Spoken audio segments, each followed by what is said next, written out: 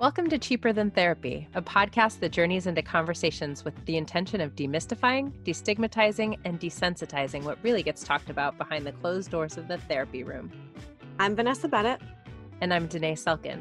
And we're seekers, soul sisters, and holders of sacred space. So join us as we dive into the ways that therapy can be connecting not only to yourself, but also to those around you.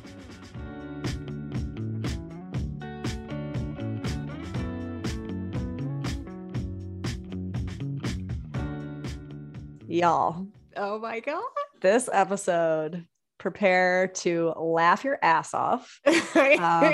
Prepare to have your mind blown, open your perspective. You know, Danae and I geek out on astrology. And this is like, I mean, Deborah Silverman is the GOAT. Like, can we just use that term? Like, she is the GOAT. Like, I've been following Deborah Silverman for like probably like 15 years. OG. To get her original. To talk on this podcast is just like, I'm literally going to be smiling. My face hurts from smiling. She's so literally, I mean, like emanates joy in every moment. Like I laughed hysterically throughout this entire conversation, but so much wisdom and so much insight and just like, I have and the sass. I mean, she just embodies sass, which, you know, I love. She's amazing. She just, I don't even know how to speak to it.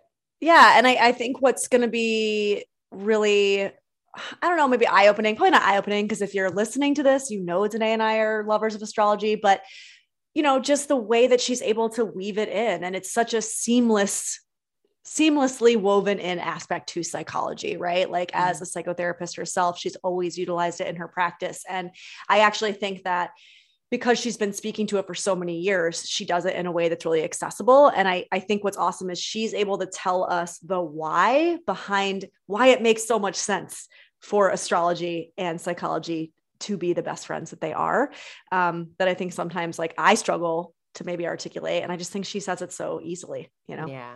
There's such a simplicity in the way that she breaks it down and such an acknowledgement of who you are at your core, which is always why I am just so in love with astrology. I feel like it just gives you a container to have such a love affair that you're building with yourself, because instead of sort of pathologizing the ways that you are in the world, you feel like you are witnessing yourself through the lens of the cosmos. And it's just so beautiful. Yeah. I hope you guys laugh as hard as we did.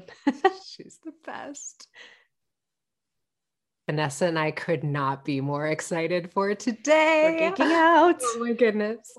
So we have Deborah Silverman joining us today. And Deborah is an astrologer, a teacher, a psychotherapist, an author, someone that Vanessa and I have both just been a huge fan of for a really, really long time. Mm-hmm. Over the past 40 years, Deborah has helped thousands of people, individuals, families, couples achieve emotional health and wisdom. Deborah, thank you so much for doing this. We're so excited to get to talk to you.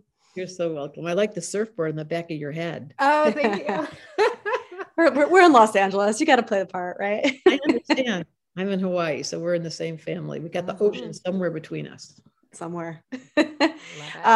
You know, like that, like Danae said, I mean, I think one of the reasons we were so excited to have you on is because we've both been just followers and fans for a really long time. And I don't know, never thought that we'd actually get an opportunity to talk to you on our little podcast. There's something to be said about being a well-known something or other that I don't really identify with, because I've just been doing what I love for so many years. And because I'm in my mid 60s and I've gotten older, it's become obvious that my reputation has followed me around. But it wasn't my intention. My intention was just, I was in love with astrology. I am in love with astrology. I feel like we've just fallen in love a week ago. So because I'm so in love with it, it surprises me whenever I get on these podcasts and they're like fangirling me. I'm like, I'm just an astrologer. Don't be so impressed. But I can see if I had to, because it's been a puzzle to me. You know, just even as a therapist, like, what is that dynamic that you become so good at something, or you do it so long that then people notice and then they want your opinion and then they think you know shit. And that's you're like, wait, what? Expert? Who? Me? You're like, hold on. I'm still just as curious. So, well, that's it. Being just as curious, right? Like maintaining that curiosity. I think that's the kind of key. Yes. And I've never stopped. I mean, humans are the weirdest creatures I've ever encountered. Amen. On my planet, we do not act like this. So because I've just arrived here just about a week ago, and I'm like trying to figure out still the human condition, the chart helps me. It gives me like the shortcut to go, oh, well, that makes more sense. Well, here's what I want to start to, because you kind of already led into this. And before we recorded, we were kind of, meandering around this topic. So a while ago, I posted something about astrology, and, I gotten a couple DMs from people like, you're a therapist, like you shouldn't be talking about, I always get at least one or two of those. And I love how you say that astrology and psychotherapy are best friends. And Danae and I we have a depth background. And so what we were saying before we hopped on to record was that you can't study Jung without studying astrology. I mean, he was an astrologer. Yeah. His daughter was famous for it. Well, because he taught her, when she was young, she executed the charts, and every single session he did. Same for me. I never, ever did a session without a chart in front of me. He said it. It was his quote: psychology will be a dinosaur science until it includes astrology. Because when someone comes to sit with you, this is how it all started. I was in graduate school at Antioch studying clinical psychology, and people would come sit down with me, and the supervisors, I remember this so vividly, and they'd start complaining about their stupid personalities. Raise your hand if you have a stupid personality. And then I would think to myself, this is not a stupid person. This is completely predictable, what you're describing right now. Let me help you reframe it from the angle of the stars. And that changes the angle, the point of view. Like, oh, you talk too much? Well, you're an Aquarian. Oh, you're a mess? Well, you're a Libra. Oh, you have a really hard time understanding how to deal with people? Well, you're a recluse. You've got so much, like, why can't we just say nothing's wrong? Yeah. I do think that feels so affirming to hear, Deborah, because I feel like when we were at Pacifica studying depth psychology, I was a little like, I thought astrology was interesting, but it was like so over my head that I was like, I don't know what so over your head. Was that a pun? Yeah, exactly. Totally. But when I finally got my chart read, which was actually, I think in 2020, like right before all of this happened, I had my first astrology reading, and it like blew my mind open. It was my first natal chart reading, where it was just like, I felt seen in a way that I'd never felt seen before. I felt like such a depth of self-acceptance that I now love recommending that my clients get their chart read, because it's like so much of what you're pathologizing about yourself, so much of what you feel like is wrong with you is just who you are. This is your nature. It's true. It's all about what you think is wrong. Yeah. For those who are not fangirls like us, will you give us a little bit of background? How did you kind of come into this best friend relationship? So you were at Antioch, which I did not know that you went to Antioch. It's one of our kind of sister schools.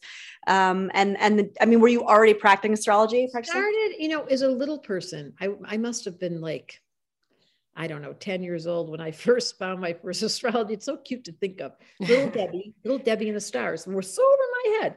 And then fast forward, I turned like in my 20s. And then I suddenly found, how did it go? The first astrologer that I saw, like exactly what you just said. I couldn't believe it. Like, she knew me better than my mom knew me. And I was so young. I was like, whatever you just did, I want to do. And then it was not more than 6 months later that I was in a car driving from Toronto to Alberta, to Ponoka, Alberta, for 3 days with a woman who was a triple Gemini, for God's sake, and an astrologer. She was an astrologer. And I was like, can you teach me this? So I just wrote every single thing she said down. She said, there's a whole bunch of books in the backseat. I was like, no, I'm an auditory learner. Just keep talking. And I just wrote everything down. And at the end of those 3 days, I got out of the car, and you guys will appreciate this. I had a dream, because I'm a big dreamer. In the dream, I used to have this little Chinese lady follow me around when I was little in my dreams. And she told me she said, stop acting so dumb. You've been an astrologer for lifetimes. And I woke up startled, and I started charging people. Oh, wow. I love that. So amazing. So that was the entrance of me being an astrologer. And it came and followed me. It's never to this day, I'm literally still madly in love with it. So I respect therapists that refer their clients to a good astrologer who's well-versed in this, because it is a large, timeless science. And I really respect the astrologer who studies it, a psychologist, because understanding their uniqueness when you're doing a session, so that you're not imposing, like, what if you have an eccentric who loves nudity, Or you have someone who loves science and they're like a 5 in the Enneagram and they're intellectually starving to never be around people. And you're like, can I help you make new friends? Or why don't you put your clothes on? No, that's not nice. You identify their universe and then you support them. But how do you know their universe is actually accurate and they're not faking or pretending or, accommodating someone that imposed on them if you don't look at the chart? Wow. This is fascinating to me because you're saying you're an auditory learner. I am fascinated by astrology and I find it overwhelming. And I don't know, like, what are some of the other ways people can start to teach? I'm telling you, Dana, I am an auditory learner. So the way I teach is in bite-sized bits, super small. I have a school. It starts in February. The class is 6 weeks long. You'll be shocked. And you learn it in first you learn the elements, which is my book, The Missing Element. And it's very simple, the elements. That's not hard. That's already in your system. Water, you're sensitive. You cry. Air, you talk all the time, airheads. Earth, practical, the money people. They want the go. And then fire, the ones that are a little excited. Don't look at me. They get super enthusiastic over nothing. So you just learn first the elements, the first class, and you get that into your bones. And it's super simple for a depth psychology. I mean, you love that stuff. Yes. And the second class, which is what you're talking about, is Mercury. How does your mind work? So if you're I'm looking at your chart in a moment because they just sent it to me. Once I know what system your mind works with, then I know, for example, your mind is in your Earth. So you have to learn things practically. You can't just learn things that are theory. Yeah. Show me the money. How does this work? So that's how we're going to teach you. We custom design the class. Knowing now that your Mercury is in Earth, we're going to teach it to you by simple assignments in really particular. So we really literally have a school that's based on the learning styles. Oh my gosh, that is so cool. Well, and that's just, God, as a therapist, the amount of suffering that would be eliminated if people were able to be around more people, whether it's their parents, whether it's their teachers, whether it's their therapists that actually spoke to them and worked with them in the way that they take in information, right? I know I've struggled in a lot of school because of that. I'm very tactile. And so, I'm similar today and I need to be very your Mercury. Yes, she's got Earth. Hold on one moment, please. And you have Mercury in, this is the same chart twice again. That's ridiculous. Oh, here it is. Your Earth too, right? I got it. Yeah. And your Mercury is in fire. So you have to get it for you learning, Vanessa, it has to be inspirational or you're out. As soon as someone goes on and on and on, you're like, are you kidding me? Just get to the point. That sounds about right. I think I've said those exact words multiple times. Yeah. So this is what I'm talking about. In the way that I teach it in our school, and this is why I'm encouraging all of you therapists that are listening to this or people that are interested. I always say this, you don't have to believe in astrology, it believes in you. So you don't need to have a theory about it, but it's waiting for you to give you back your promise. It's waiting for you to study you. What is more important than studying you? You're talking to therapists. We say nothing. This is the obsession of our lives. We do this shit all day. Let's be real. Oh my God. Why we do it. I love it. So your book, will you actually, will you break down this concept of the elements for those who don't kind of understand, just very top level, what was the inspiration for you, I guess, to write that book? And how have you found that to be helpful in practice with people? I know elements from an Ayurvedic perspective, but I actually wasn't super aware of the kind of connection with astrology. So all of astrology is steeped in the elements, the Egyptian whole culture. I live here in Hawaii. All of the Hawaiian culture is steeped in the elements. The old Jews that practice Kabbalistic Judaism, the 4 worlds, it's all based on the 4 elements. In the tarot deck, on the magician's card, he has the 4 elements sitting in front of him. Her. She has to have the elements in front of her to do any kind of magic at all. So how I found it was a good question. It's embarrassing to say, I was kind of in a cult when I was young. I found a spiritual cult. Is that a cult? If it's a spiritual group, I found a spiritual group It wasn't a cult. It was a spiritual group, and they based everything on the 4 elements. And so and they do it backwards. In the system I learned, the esoteric system, it starts with water because you spend 9 months in water. Like creation occurs and it's the invisible world. But this system that old astrology started in fire, the Big Bang Theory. So it's a very different model, but the 4 elements remain the same. Water is the nonverbal, emotional, sensitive beings who cry at the drop of a hat. And they're reclusive because people annoy them. Too much stimulation, they don't want to play. And they're extremely good with animals and children and cooking and cuddling and playing in the house. They just like everything warm and fuzzy because they're sensitive. Am I nailing you? No, but I'm thinking of a very specific friend that our friend Christina. I feel like I could be like, this is you. But she's really Capricorn energy too. I feel like I love the waters and they are like, no, get back. Yes. Well, you're going to see that the goal of the game, by the way, is to have all 4. Yeah. Like 4 wheels in a car. So if one goes down, the whole system goes off, but there'll be some that are easily accessed. So water is the depth psychology and talking about trauma. And they love when things are emotionally uncomfortable. They love when people are crying. They feel more comfortable when people are crying. Yeah. And then the air people are next and they hate when people are crying. They're like, detach, cut off, just talk, live in your head. Take notes, write books, and don't get too caught in your feelings. What are feelings? I'll read a book on it. They're such different, they're real intellects. And they're really truly underlining things in the books, and they're making little notes, and they're raising their hand with questions and one more question. And we got her. We just nailed Vanessa. So the people are endless podcast listeners. They can't get enough information, documentaries, watching movies. So its air is distinct from water, which was like, ooh, all those words for a water person, it's annoying. Yeah.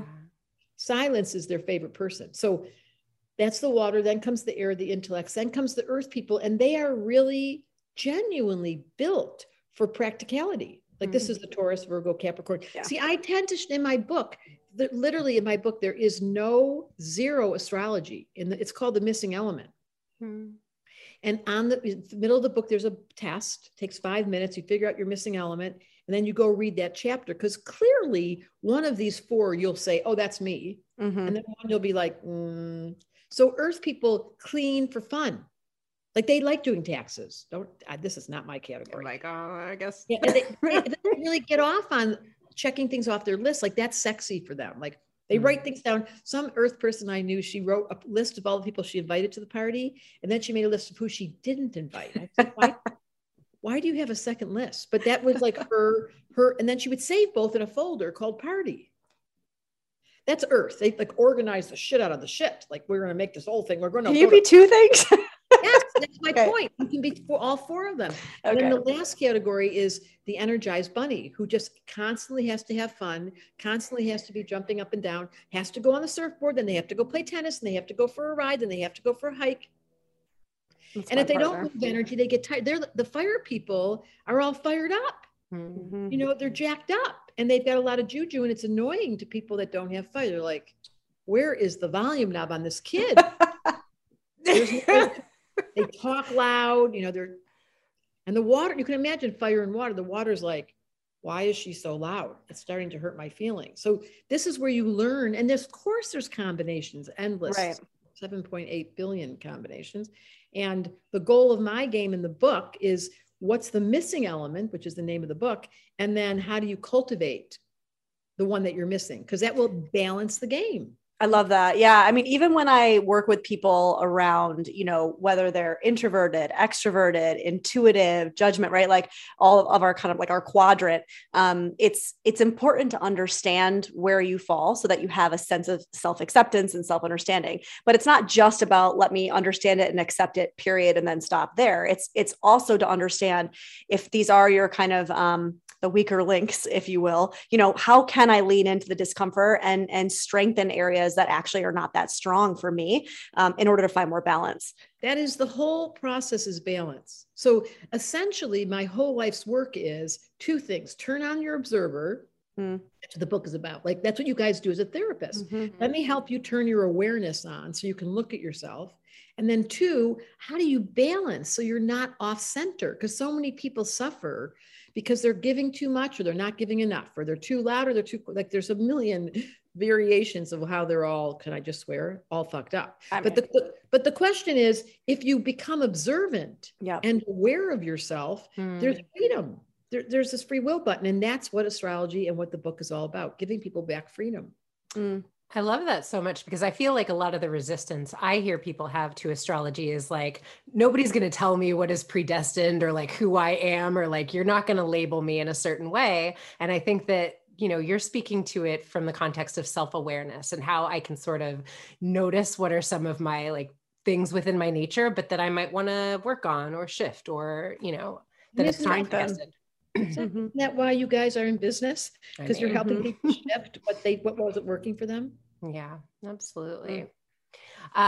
So I definitely, I listen to you on podcasts periodically, Deborah, and I've heard you on a couple different podcasts talk about this moment in history that we're going through, you know, and I feel like I have been a little bit obsessed with the idea personally that I feel like this is, you know, what we talk about in depth psychology in the context of like, an initiatory period, and that we are being birthed into something new, and we're going through these periods of deep discomfort and contractions. And I'm wondering how you're speaking to this period in time when you talk to people about it, or what your thoughts are on this moment in history. So first of all, there's no way that you can name. I mean, look across time. It's such a funny thing. Every single time any major transition happens, we all go into terror. Like what happened in 2000 when everyone was like putting all their water away because they were Y2K. Right. So but this time there is seemingly a difference because there's more people than you ever knew here. 7.8 billion. Never had this many people, never had this much consumption, never had this much. So we're really at a critical moment as far as population number, consumption, obviously, and the carbon. I mean, this is not rocket science. This is just obvious. As an astrologer, I can comfortably say that we are in no uncertain terms about to enter a new era. It's called the Aquarian Age. You've heard that term. Yes. There's no demarcation like it'll happen on June 2nd, 2024. It's not like that. It's an era shift. And I think it was the 60s that the Aquarian Age began. If you think about what happened, I grew up in the 50s, the 60s, we were all trying to be normal. Then came the 60s. It was like drugs, alcohol, sex, do whatever you want. The doors flew open. And that was the entrance of the Aquarian Age, saying, okay, you don't have to get married if you don't want. You don't have to have kids if you don't want. You don't have to have a job. You know, there's all these variations that I never grew up with that. We had a set pattern. So welcome to the Aquarian Age. It is astrological, and it is described right now in 2022, Saturn's in Aquarius, where the whole societies across the planet are being asked to reevaluate what does really work. Well, not much. Like if we're being honest, this whole virus just threw in our face. We don't know what's going on. I love listening every day to the next variation on the theme, and no one knows what to do. You put the mask on, you take the mask off, you take the next thing. So the point is we're slightly confused, to put it lightly. And this is a wonderful thing, said the astrologer, because now we're humbled. There's two kinds of people. They're the ones that are humbled and the ones that are about to be. And the ones that are about to be are the ones going through an initiation. Yeah. And we are now entering humility, because we cannot figure this thing out. I can't. I'm not pretending for a minute that I understand. I mean, all I know is what I, as an astrologer, can tell you to keep you in balance on your chart. Like I can support you to be you. What else? I can't. So when you ask about the collective, my passion is that people learn astrology and they become themselves guilt-free cards to completely uninhibitedly be who you are. And without that, anything else, because you don't understand, when I grew up, we had to pretend. Normal was the big word. Yes. That's not happening right now in this Aquarian Age. There ain't no such thing. Yeah. I have, one of my business partners who's working with me right now, who's a girl, boy. I don't know what she is, but I'm so impressed with her. I've watched her since the beginning. She's now taking different hormones. She's like, good for you. And I can see it right in her chart. Like, you go for it, girl, boy. I don't care what you are. I'm in love with you. Well, it's great though, too. I mean, it's what you just said, which is so profound, that I try to tell people as much as they'll listen, is we can try to save the world all we want, but until you turn inward and you understand self and you understand what your role is in the collective, right? Like we can't change it from the collective down. You've got to change it from yourself up. And that sounds like that's a lot of the astrology work that you're. My whole book is there's one person at a time getting comfortable in their skin, and you will have power. Yeah. I want to give people power back. Yeah. So the answer to your question is yes, the planet is going through a major transition and we are not even halfway through it. And it's not going to get any easier. The structures are breaking. We're dismantling the old identity of normal. And the good news is anything goes. What would you like? I love it. Thank goodness. I think it's amazing. And I think humbled is absolutely the word that I feel like I have used about myself and this period of time more times than I can count over the last 2 years. I think that's spot on, and so grateful to be humbled in the way that I have been. Look at where alive. I live in the most beautiful place in the world. I'm on my knees every day. Every day I say thank you. Every day I'm in prayer. Every day I say to someone somewhere, how can I be of service to you, for example? That's my constant mantra that I do every day is who can I serve today? Yes. And if everyone took that away from this podcast, just start asking every day, like, what could I do to make this place a little shinier? If you're bored, if you're unfocused, if you're depressed, if you're lonely, who can I serve today? You wouldn't believe how quick the whole thing, but if your ego is so hurt and you're in therapy, because you're broken, so some part of you is broken, good for you. You asked for help. Yeah. Because that's the next thing. If you don't have the means to help someone, then you go to a therapist, as you guys all know, to say, I don't know what's blocking me, but something's preventing my happy, my joy, my juju. Like I was depressed for so many years of my life, and I committed myself to a life of joy. I have this joke that I'm the president of the Jews for Joy Club, and I have no members. Because I grew up in a family that went like this. Oy. I'm so sorry. You won't believe what happened to me. I was like, oh my God, this is contagious. It is. So good. And now I've promised myself to do joy, and I'm pretty good at it. Oh, you bring so much joy, Deborah. I did not come this way. So let's hear it for therapy. I did not come this way. It was a practice. It's work. It's work. Yeah. It's wonderful work. Yeah. And I think that's important for a lot of people to understand. I mean, it's like people hear these terms like, oh, gratitude practice and like happiness is a choice. And a lot of people get really miffed by that. And it's like, well, it's not a choice like la-di-da, just turn it on one day. It actually takes a lot of hard work, and you've got to be willing to roll up your damn sleeves and do the work every single day. Yeah. And do you do it? I do my best. I mean, sure. Right. There are some days that we all kind of fall off the wagon, but for me, and I don't know if this is my kind of earth element for sure, but for me, joy comes in the very small micro moments. I find my joy in smelling the jasmine in the air. I find my joy in watching my kid master something, she's only 2, and like watching her learn a new word. And it's like in that tiny little moment, that's where I find my joy. I'm not like a jump up and down kind of person. When something big happens, for me, it's much more grounded in like my moment by moment. I totally understand. And what about you? I want to hear your I'm the jump up and down constant. She reminds me to jump up and down in the big moments. I'm the geeky little kid that's like, it's happening, V, it's happening. It's true. I know. I'm a geeky little kid too. Yeah. But not everyone's so lucky. And that's why there's meds. And that's why people do therapy, because some people's serotonin levels, they don't have that level of joy. And good for us that got it. Yeah. And I don't think I was born this way. I do think it was work to sort of shift my perception and, really understand the life I'm living through a different lens. And that took me time, but I do feel like there were some things that once I saw them, I couldn't unsee them. And this is kind of where I've landed. So thankful. I'm so thankful that we have evolution, that things that I've learned as a therapist, because I was in private practice for over 40 years. It's crazy to think about. And I heard so many stories. God, I've heard so many stories. And this inherited, like the heartbreak that's occurred for me to see how humans treat humans and the level of abuse that's occurred on this planet and the level of people's lack of consciousness. It's very difficult for me. I don't find this place easy. So that's where I had to do my work to, like, my little kid never went away. So I'm a Gemini, I'm a dipstick. So I get off on Jasmine. Are you kidding?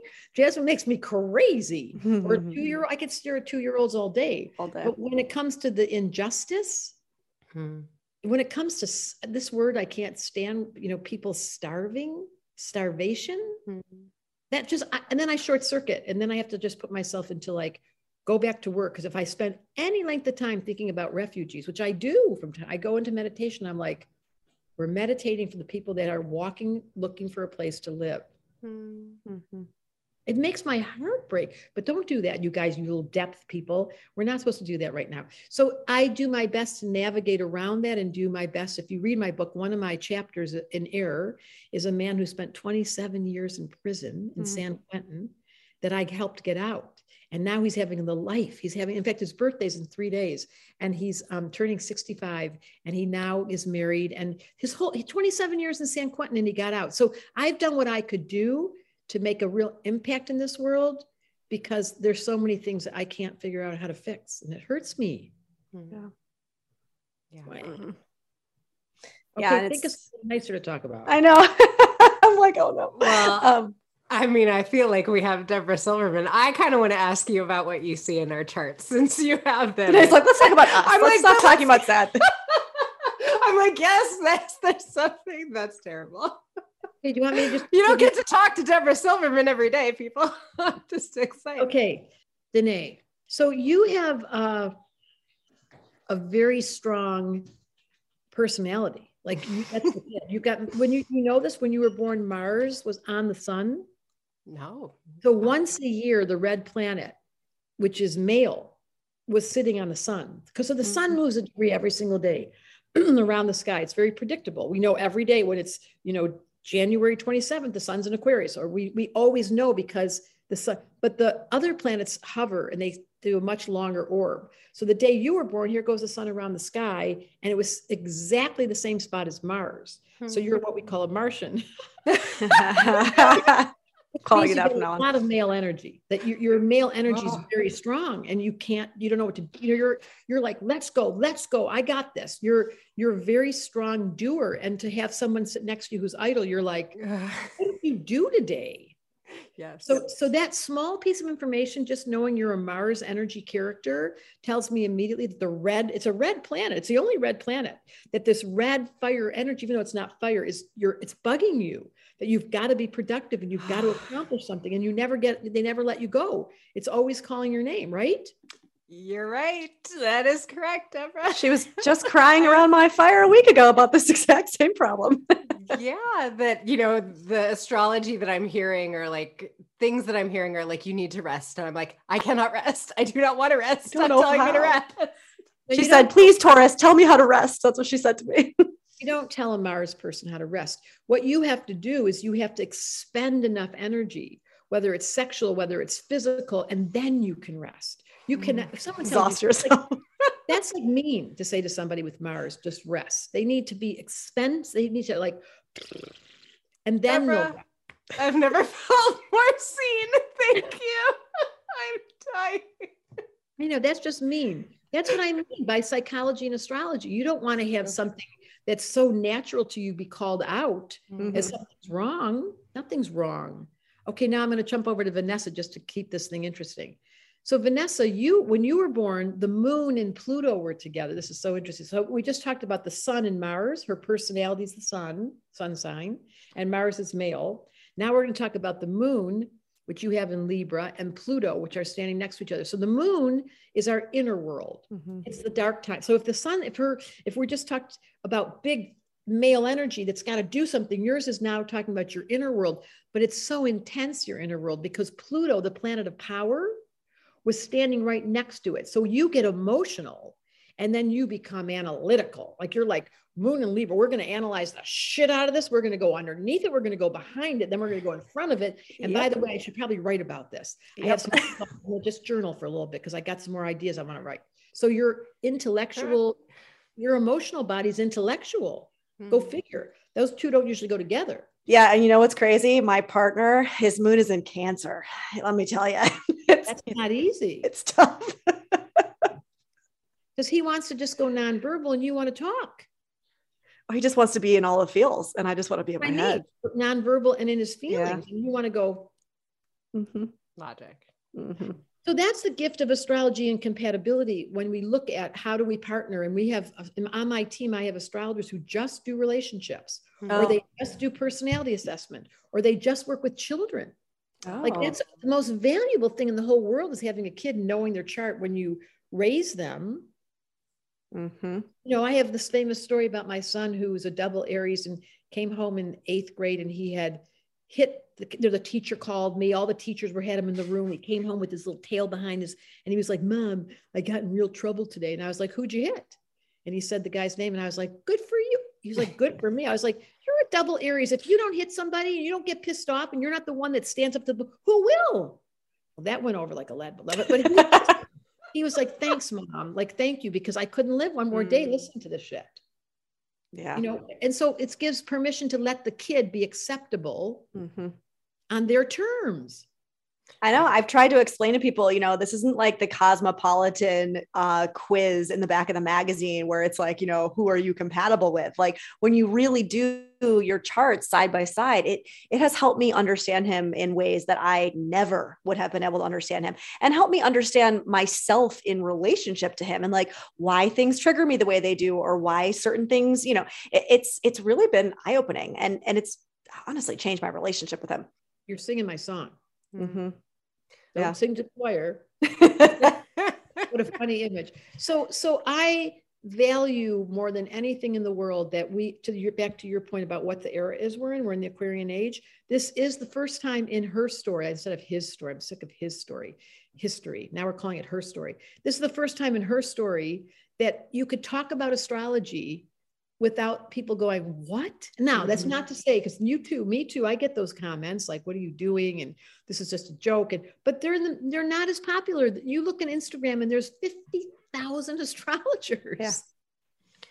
Absolutely. Mercury's retrograde. The whole world's talking about it. It's the cutest thing I've ever heard. It makes me smile. It's like when the yoga first came out, and I went to school in Los Angeles. When yoga first came out, I did the first yoga class. This was like 1980. I want to say 81. And it was so weird. Like, what? Because I was a professional dancer. I was like, this is way too slow. This music is way too weird.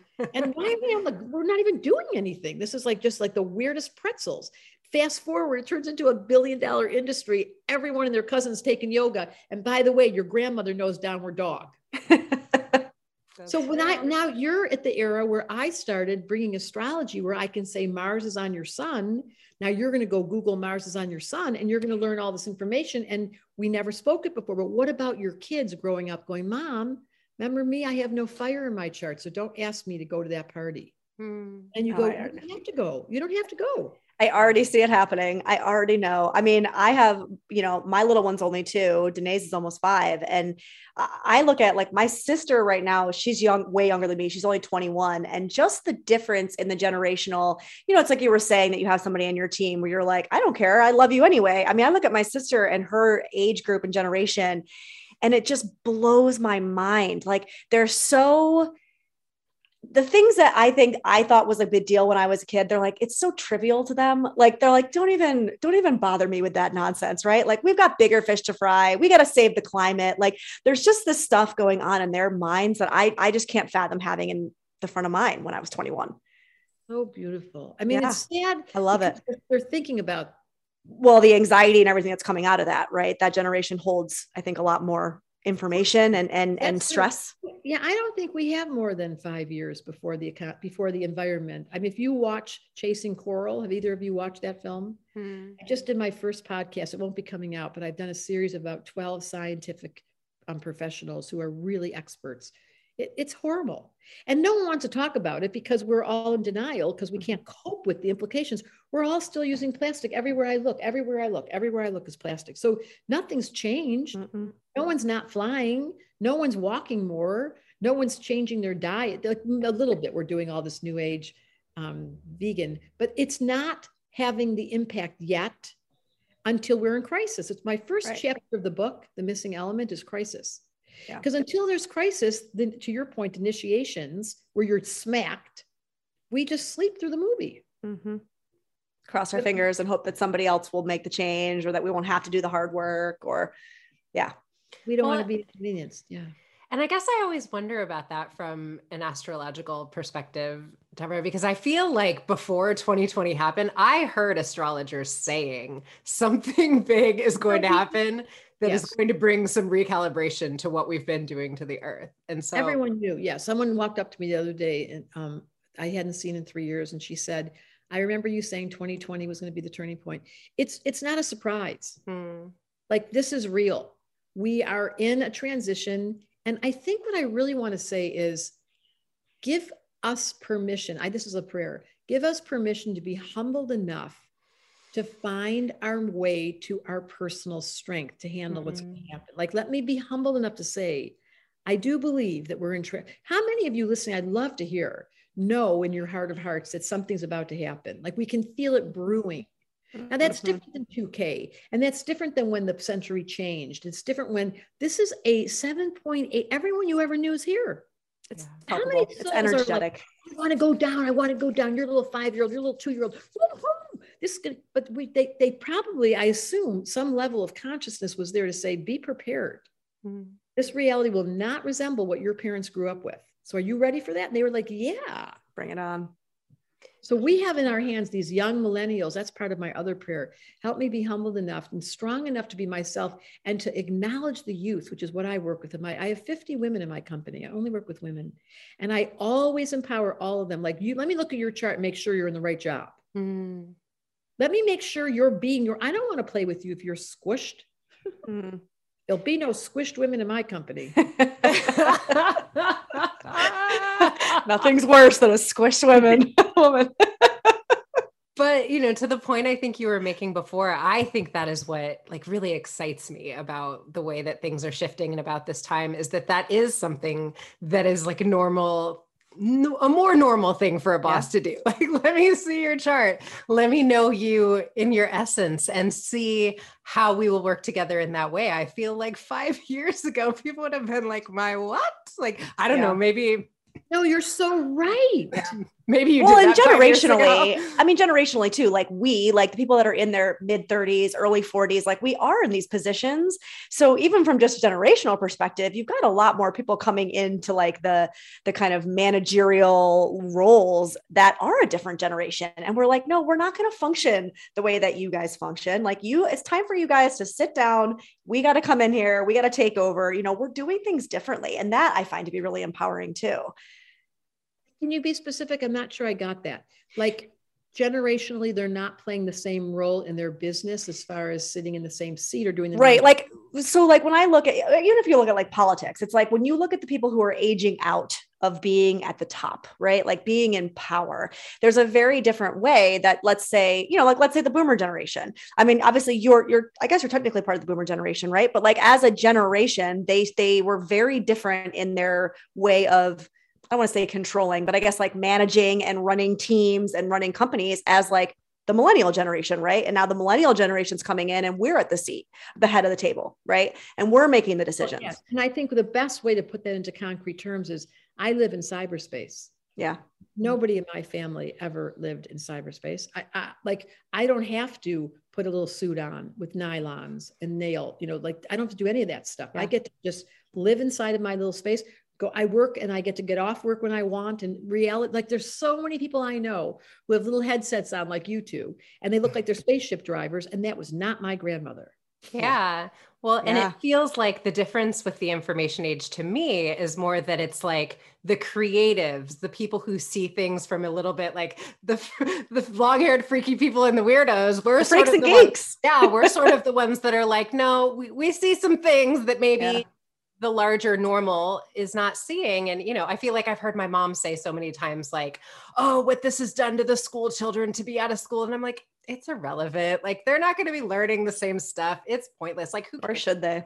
Everything is shifting. And I think that's what it's about. It's more like, like the creatives and the ways that people the way that people see things differently is now being acknowledged as like, this is what we need to expand as a collective. And isn't it wonderful? Isn't it great that this is the thing for me, knowing as an astrologer that no one ever believed in this stuff before. And now this is acceptable conversation. That therapy, do you know how much stigma there was to do therapy when I grew up? You didn't tell anybody.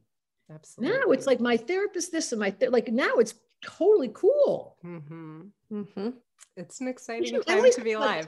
I would love to make a list of all the radical departures that, because I have a good friend that I'm hanging out with who's a couple of years older than me, but we're like headed towards 70. It's so hard to imagine.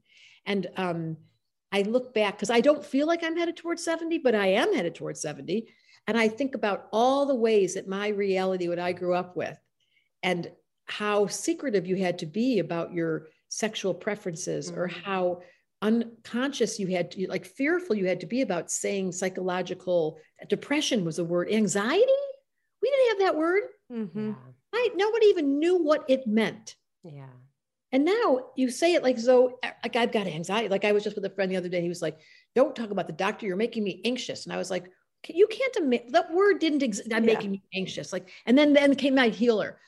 I'll help you. What's triggering you? It's okay. You've got a therapist sitting right in front of you. My mom has actually joked around when I started using all the words to bring it up. And she'll be like, when I was in my 20s, she's like, we didn't even have seatbelts. Like, she's like, nobody talked about drunk driving. She would say this to me, like, drunk driving. What is that? We would just get in the car and go home. And I'm like, oh my God, what? And we hid in the back room to smoke a joint. Like you could not, are you kidding? We'd be like this, like this. Like, I can't even imagine. I wish sometimes, you know what I wish sometimes? That we could do like a teleport machine. Like, remember in that movie Back to the Future where they took the guy all the way back and his underwear had Calvin Klein on it, and then the girl she thought that was his name. Started calling him Calvin. I wish so much we could do that. Like go back into time where the other reality was. Because I remember being in the 50s. I remember being little in those little cars. Well, they weren't little, but we can't remember. We can't remember. So we have no reference. And so we know the future's scary. And I'm an astrologer here to tell you it will be scary. But what we don't recognize is right now we're peaking. This is the best lifetime you've ever had. I mean, it feels that way. I think it's amazing, but I think when you say that, it's a nice reminder. Vanessa and I joke sometimes, like if we really want to activate our mothers, we'll talk about energy and watch their heads just energy. What are you talking about? God, that's so cute. That's another one, energy. Mom gets reactive. Of course she does.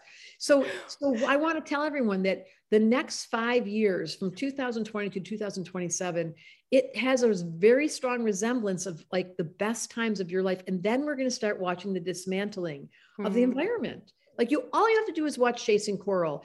85% of the coral in the world is gone. Yeah. If 85% of the trees in the world were gone, we would be in hysterics. We would wouldn't be here. I mean, shit, 85%, we'd be dying. Literally, we'd actually be dead. Well, that's what's going on in the ocean. So, but we don't talk about it. They say there'll be no fish, but we can't even, our brains aren't built for truth. We're built for pretend games. And thankfully, because I have a lot of fun pretending. I wonder as you say that, I think about Eckhart Tolle saying like the end of the human race might not be the worst thing in the world. And we have a choice right now to evolve or die. What do you think, Deborah? Do you think? Danae says something so heavy and then she laughs. What do you think about that? I don't know that it's we're not going to go extinct entirely. The species will continue. The earth will surely continue. The earth is an unbelievable survivor. But what will happen, and I'm excited about it, is the model of inequity, of social injustice, of violence, of evil will be addressed because it is dated and we don't speak to it, how we let ourselves tolerate this. So yes, we're going to change models. There's going to be a template shift, whether it's AI or whether we're going to go to metaverse. There is an alteration that's coming soon to your neighborhood. And we are peaking right now. And this is the best lifetime you've probably ever had. You eat like a king and a queen. Like we have queen, we just push a button and then there's food in front of us. The dishes are done. The hot water comes out. The heat goes on. The plane takes off. Like we've never had this before. So to your point, we aren't going extinct, but we will be adjusting the matrix of what we considered acceptable. Yeah. And I will be the first one in line to say, I'm willing to change. Like I stopped driving my car. I basically ride an electric bike everywhere I go. Yeah, I guess that's a little like, I will feel flooded. If I think about it too much, I have to frame it in a way that I can hold it. And for me, it feels like all of this suffering has always been here. All of this injustice has always been present. It's just a little bit more magnified. Yeah, it's in your face now. We can't ignore it as much. And that's good because hopefully it's causing us to recalibrate what needed to be recalibrated for a very long time. What would it be like if this planet was kind? Mm-hmm. What if we really knew the word kind? Yeah. Like your two little kids, because you see with little kids, they're not kind. They grab things, they throw things, they bite. Mine. Yeah, mine. And so we have to teach kindness, but we aren't living it yet. But we will. We're upgrading. We are upgrading the operating system. And the way to do that is to take astrology and stick it in your brain, because that is a timeless matrix that will survive everything. It has already. It's 5,000 years old. It is the doorway that allows your system to return to balance. Because once you learn how to be yourself, it's funny to say this because, I never would have thought of myself as being balanced because I was so out of balance, or so much is why I became a therapist. And now at this sweet age of 1,000, I say I'm 60,000 years old. I feel balanced. Now I don't want to be tested. You're like, wait. Like, don't be mean. And I do feel like I've reached a state of meditation every day, eating really well, saying my prayers, being able to pray over my food. I really have created a practice. Yeah. And I invite all of you to say, if you're not there yet, if you have to say I'm not balanced, like if you know that your relationship with your husband or your kid or your food or your money or your home is not balanced, then say it. Seek help and know that everything evolves. That's the good news. We're evolving. It's beautiful. Constantly. Oh my gosh, Deborah, I could just listen to you forever. It makes my heart so happy. But we do have a lightning round of questions we ask all of our guests, and we want to be mindful of your time. Yeah. Okay.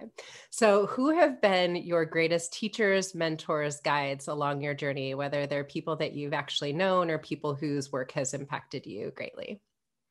I just felt a wave go over me.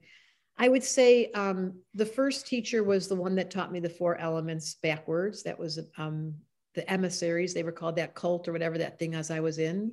I had a lover/boyfriend who was a Buddhist who's continued to be in my life. And he's taught me about non-attachment, which was the worst lesson I ever learned. I hated every minute of it, but it worked. Let's see. Then I had a woman who was an elder, who was this high priestess, who somehow recognized me at the sweet age of 21 and pulled me aside and taught me that I was a priestess. I didn't know, but she named it and gave me permission. And I would say my children, like I've been a very humble, I prayed every day of my pregnancy, let me bring in being in more conscious than me, that I could be its student as well as its teacher. And I got that. I got a being more conscious than me that became my teacher as well as my student. And then